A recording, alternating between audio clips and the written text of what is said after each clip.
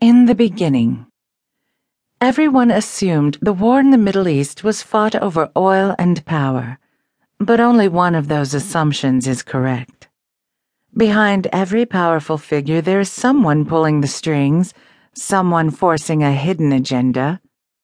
The Middle East is no different. That is where everything started. Long before the monarchs of Europe and the pharaohs of Egypt, Christ and Moses, there lived the Al-Ghula. The Al-Ghula are a vampire race that went undetected by humans for thousands of years. Created by gods, they were built to be bigger and stronger than humans. However, they were not indestructible. The Al-Ghula experienced unnaturally long lifespans, but were not immortal beings. When they went up against each other in battle, they were as vulnerable as humans are against one another. Most of the Al-Ghula ghoul warriors didn't live to see old age. Rather, they died in battle. Their king was powerful and knew no equal. Being the strongest meant no one would challenge him or question his rule. These were the times of calmness, when humans were safe. Hashem, the destroyer of evil, ruled his people with a firm hand and harsh punishment.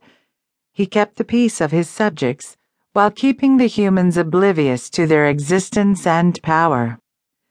He was married to Queen Afaf, whose name meant one who is pure and loving. The Al-Ghula cherished their royal family.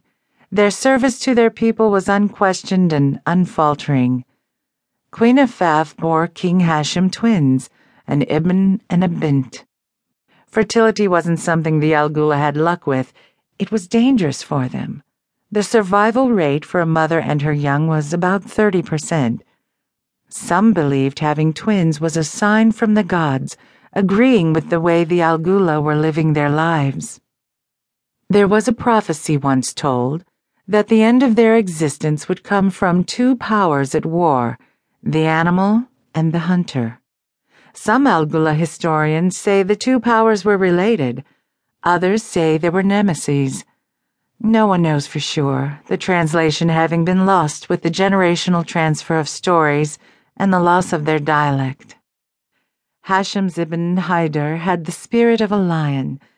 It was somewhat fitting that his name meant king of the forest and ruler of all.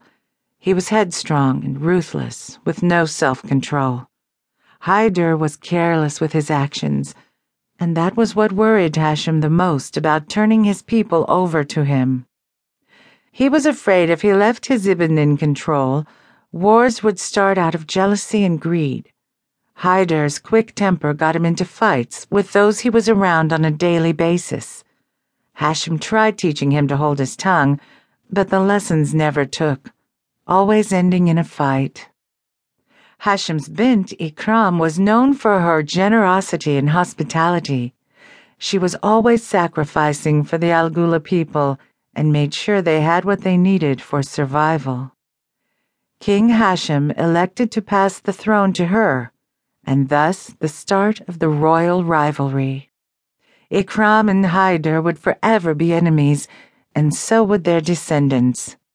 While the human population based their history on the two rival houses of Ishmael and Isaac, the Al-Ghula based theirs on Ikram and Haydar.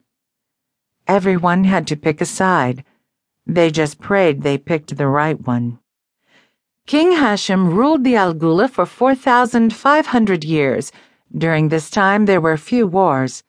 The humans continued to fight among each other, but the Al-Ghula allowed them to live in relative peace, free from their influences. On the night of King Hashem's death, Ikram was crowned queen and given Hashem's people to protect and lead.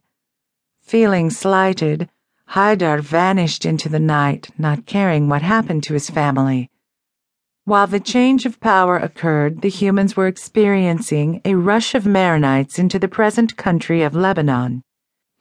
After the revolutions started in the Middle East, it is said that Haydar escaped to England. The remaining Al-Ghula stayed in the mountains, away from the influx of humans. Present-day Zahli, Lebanon is where King Hashem's body was laid to rest. Queen Ikram showed hospitality toward these human Maronites and decided they could help the Al Ghula progress,